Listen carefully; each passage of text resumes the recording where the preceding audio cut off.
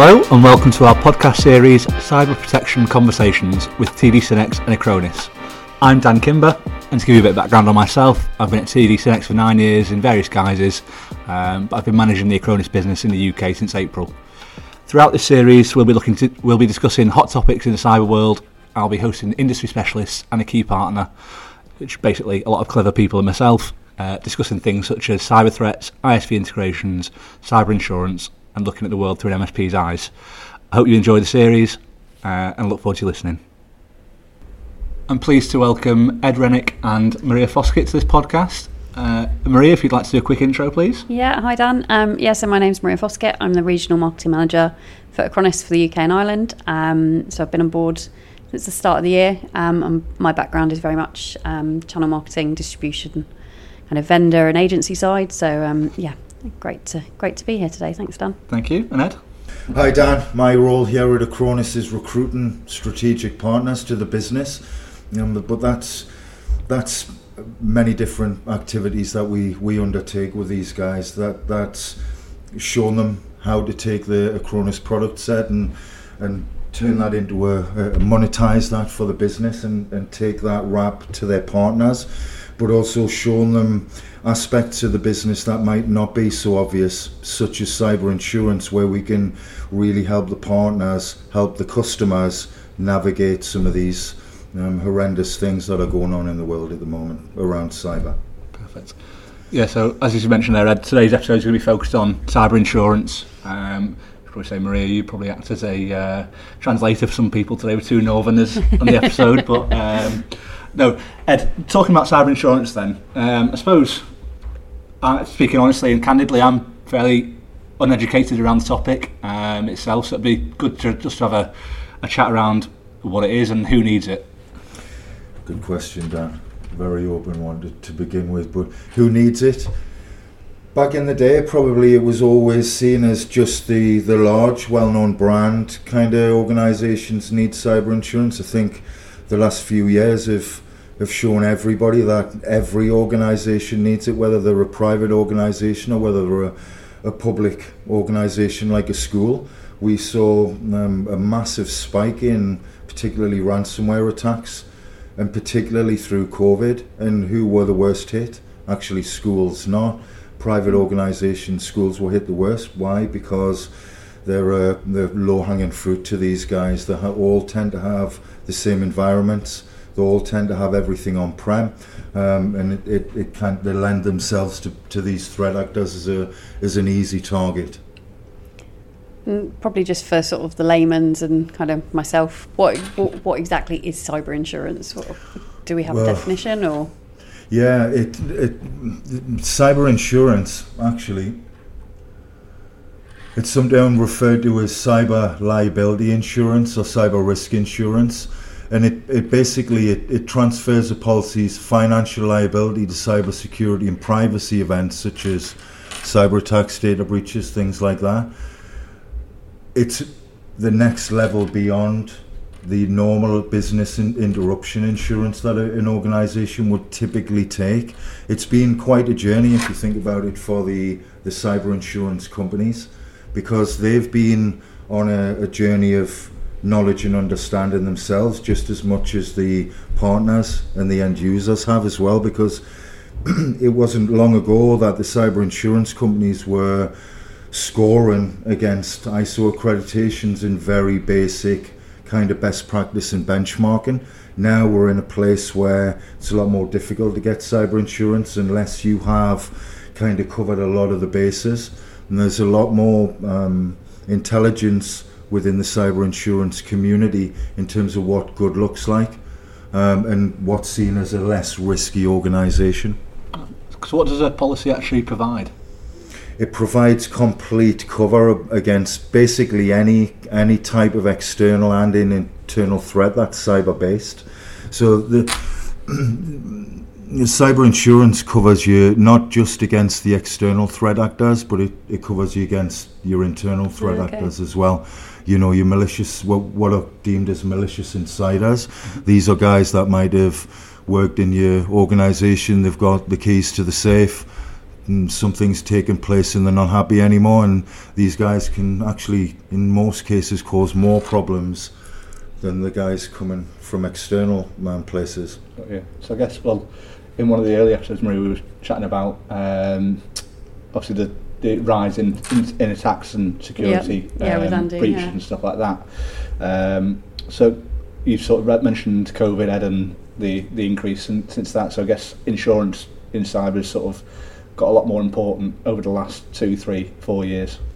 It's one of the more, I mean, look, I've been in the managed service and backup industry for, you can see, I've been here a long time now. This is my first rodeo, and the landscape's changed dramatically over the years.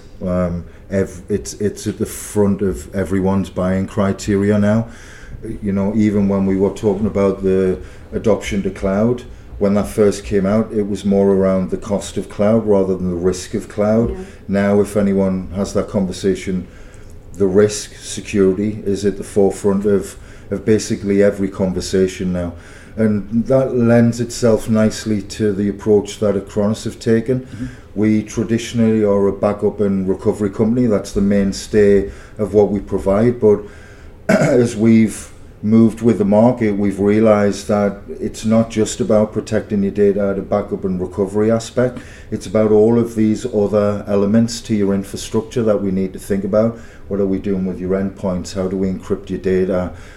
How do we lock users down? How do we patch safely?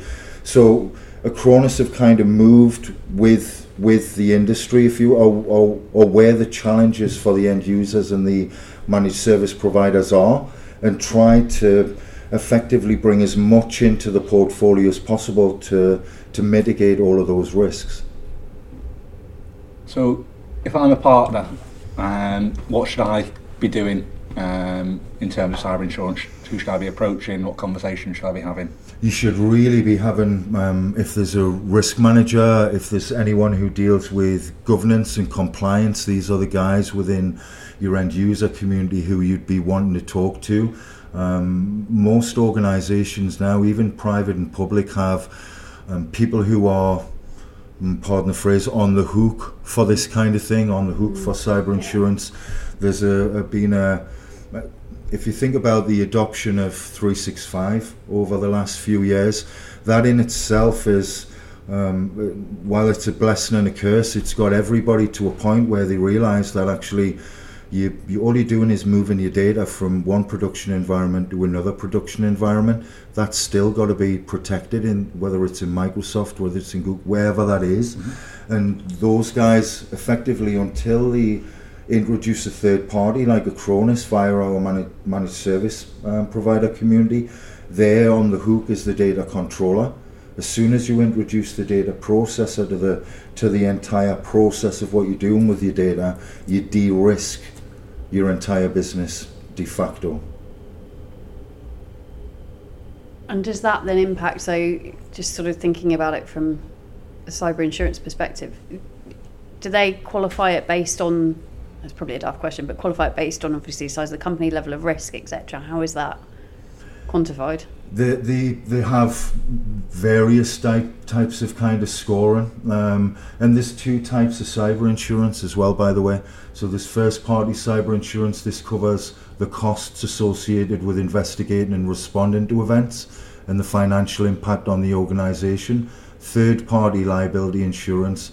This provides the organisation with financial indemnity as a result of a claim for damages or as a result. So if you think about those two, they both have their own scoring criteria and elements within. First party, forensic investigation, legal counsel, victim credit monitoring, all of these aspects that have got to be taken into consideration. If you look at third party, that gets much more into regulatory liability, PCI fines, network security, and all of those aspects. It's not an easy topic to navigate. There's so much to it, and that's why there's an entire sector dedicated to this. But what Acronis can do is cut through a lot of that complexity to actually, what are the meaningful measures and controls that we need to think about when we're implementing IT and we're improving what we're doing and we're we're dealing with the offsite data and all of these aspects of conversations that these organisations are having, we can make that a much easier conversation for our managed service providers to have with their customers in terms of the outcomes that we deliver. I think you touched upon it in terms of this is how Acronis can help, but going back to your earlier point, a lot of people associate Acronis with just being a backup, and they are a company. So that's sort of the broader point, I suppose, that we're keen to make, is that Acronis can help with this kind of thing, and it's not just we're a backup company. It's a great point. I mean, look, but backup and recovery within the world of cyber insurance is actually more like it's part of the best practice criteria. It doesn't form part of the critical scoring element. The critical scoring element is much more around the security of multi-factor authentication, EDR, patch management, all of the things that Acronis have been really introducing and developing it at a rapid rate to basically support what the challenges that our partners have with their customers. So with it being insurance, I'm guessing there's an underwriting process of some description that goes for each case almost. So how does that process look, or is there one that's more common than another, and more common than another? Yeah, I mean, look, there's within that scoring criteria, there's elements that are scored higher than other elements, as you would expect in any kind of policy. Beyond the best practice stuff, and the best practice, by the way, that's backing up your data. It's planning and testing recoveries. It's training your employees. It's about auditing your supply chain. They're things that organisations are just expected to do anyway. But beyond that, if we think about the underwriting evaluation criteria, that's and we can list them, and you'll see as we list through them where they sit, and they all nicely sit within the Acronis portfolio quite happily. So we've got multi-factor authentication, endpoint detection and response, and this actually is probably the most buzzy of all of the phrases, if you will, in the industry at the moment. It's that endpoint detection and response. Yeah.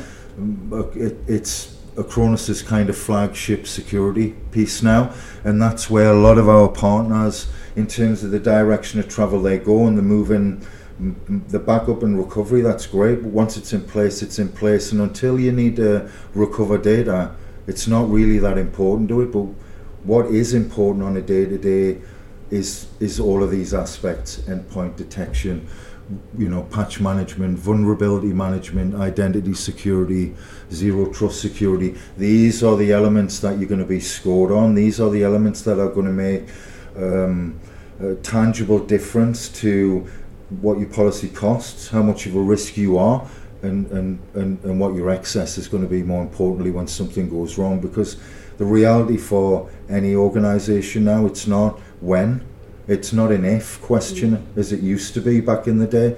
If you think about, back when I was doing this, when it was still tape libraries and we were carrying things around in bags, we were providing very traditional disaster recovery. And what were we mitigating back then for? Aeroplanes landing on your building, fires, floods, biblical events that were effectively in the business interruption world classed as force majeure events, which aren't even covered by business interruption insurance. Anyway, now these days it's not about fires, flood, they do happen, but that's not that they are not the reasons for downtime anymore. Hardware failure used to be right up there with downtime, and that's not even up there. It's all about the threat actor landscape now, your internal and your external threats. That's effectively what's driving everything. But that's interesting as well, in terms of, obviously there's the tech aspect, but it's also the process side as well, isn't it? As you just said, like those internal threats. So if you've got no processes for people leaving businesses, what if they take their security cards with them? What if they still have access to previous employers' information, all that stuff? What was quite incredible, so we recently had a session with the UK Cyber Police, and one of the things that they highlighted in their vulnerability assessments was hardware that gets delivered has default passwords and usernames. It's usually admin. And when they go and do vulnerability testing after a cyber event's occurred, it was like over 80% of the organizations they deal with haven't bothered changing default manufacturer username and passwords. It's simple things like that are ignored. We can, with the Acronis portfolio, all of that we can start tying all of this process down. We can automate nearly all of it to the point where these aren't day-to-day tasks that you undertake. You set and you can forget them just the same as you were able to do with backup. So we can get into this place where the software is intuitive enough to be proactive. We can be reactive when we need to be when something does happen. And that essentially allows us to basically, cover pretty much every event. We deal with ransomware and malware attacks on a weekly basis at Acronis. We've got some great stats around that. Unfortunately, I don't have them to hand, but we can pass them on. Yeah, if you listen to the episode we've done with Andy Kerr, you'll hear all those facts, and there's some crazy numbers in that. And I think one of the things you referenced was there's 250,000. I think it's phishing attacks a day that we see. And that's an interesting one. Phishing takes up, I think, again from cyber police guys, 90% of all the attacks start with a phishing attack. Yeah. So this is an email security solution. If we haven't got the time, or people are people, they'll only remember so much. So as the more we can take out of the user's hands with using the software to be intuitive, to know what's coming through, to start noticing behaviours in traffic coming in, traffic going out, and being able to start thinking on behalf of organisations. That's really where we want to get to, and that's kind of where we're already at with Acronis. It's really just a case of fine tuning and enhancing those feature sets. Yeah. I think coming back to the stats bit as well, the cyber threats report, I think, that we release sort of every 6 months is a good place for people to go to check those out as well. Yeah, and we'll attach that to this podcast so that you can download that as and when you like, for free. So Ed, in terms of sort of Acronis itself then, how is that the solution Acronis offer different to other vendors that you may have worked with in the past or that are in the market? That's a great question, and for MSPs, what's an MSP's challenge, right? Trying to condense the amount of vendors that they work with, trying to have less panes of glass to manage the customer environments. This is really where I think Acronis sets itself primarily apart, because we've got such a deep and wide portfolio that starts with backup and recovery and just keeps growing out at the security level. And why is that important? One, because we're trying to capture as many aspects as we've described on the call to help our partners, help their customers navigate all of the traps that they can fall into at an insurability level. It's very modular in the way that we build out the solution stack. So it might be that an MSP's got a particular vendor that they prefer for backup, but that doesn't mean Acronis can't come in and complement that environment. And this is where Acronis sets itself apart. We've gone a long way to be able to integrate into other vendor technologies, taking into the fact and accepting quite humbly that not every partner wants Acronis in their environment. They've all got particular penchants towards particular vendors. What I would say is that the modular approach enables Acronis to come in and sit side by side with whatever MSPs have already got, connect to and help with. But if we want to get to this single pane of glass environment for MSPs, then Acronis is definitely the best fit. Because of how deep and wide we go, because there's a non-stop approach to development, because there's a non-stop approach to building integrations with platforms, other vendors, other security technologies, we're we're constantly developing that.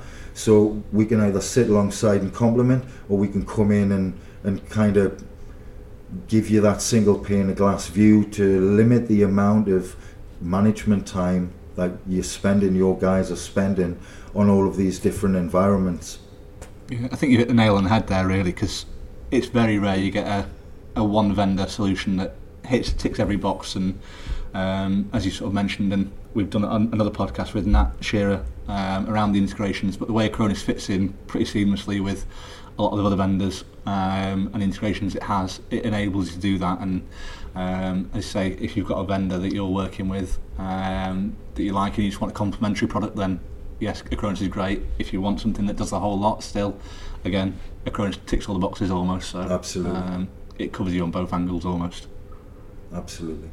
Yeah, I was just going to agree in terms of the integration piece. I think listening to that podcast and Natalie's view on obviously integrations and what we're bringing into the ecosystem, I think it's crucial in terms of breadth and providing the reach for both the MSPs and the customers. Gives everybody that access. I guess then as a call to action, Ed, is there anything that you'd be asking of partners or MSPs as such in terms of cyber insurance and what they should be doing? If they're not already working with Acronis, get in touch and we can help you navigate those conversations. But if you are an Acronis partner, go in and start having that confident conversation with your customers. This is almost like it's a soft win. There isn't an immediate win for the MSP other than providing a professional service to their customer, because they can leverage everything that Acronis are bringing to the table to look. What is every organisation looking to do? They're either looking to avoid costs, they're either looking to increase profit, or they're looking to reduce costs. It doesn't matter whether you're an MSP, a vendor, or an end user buyer.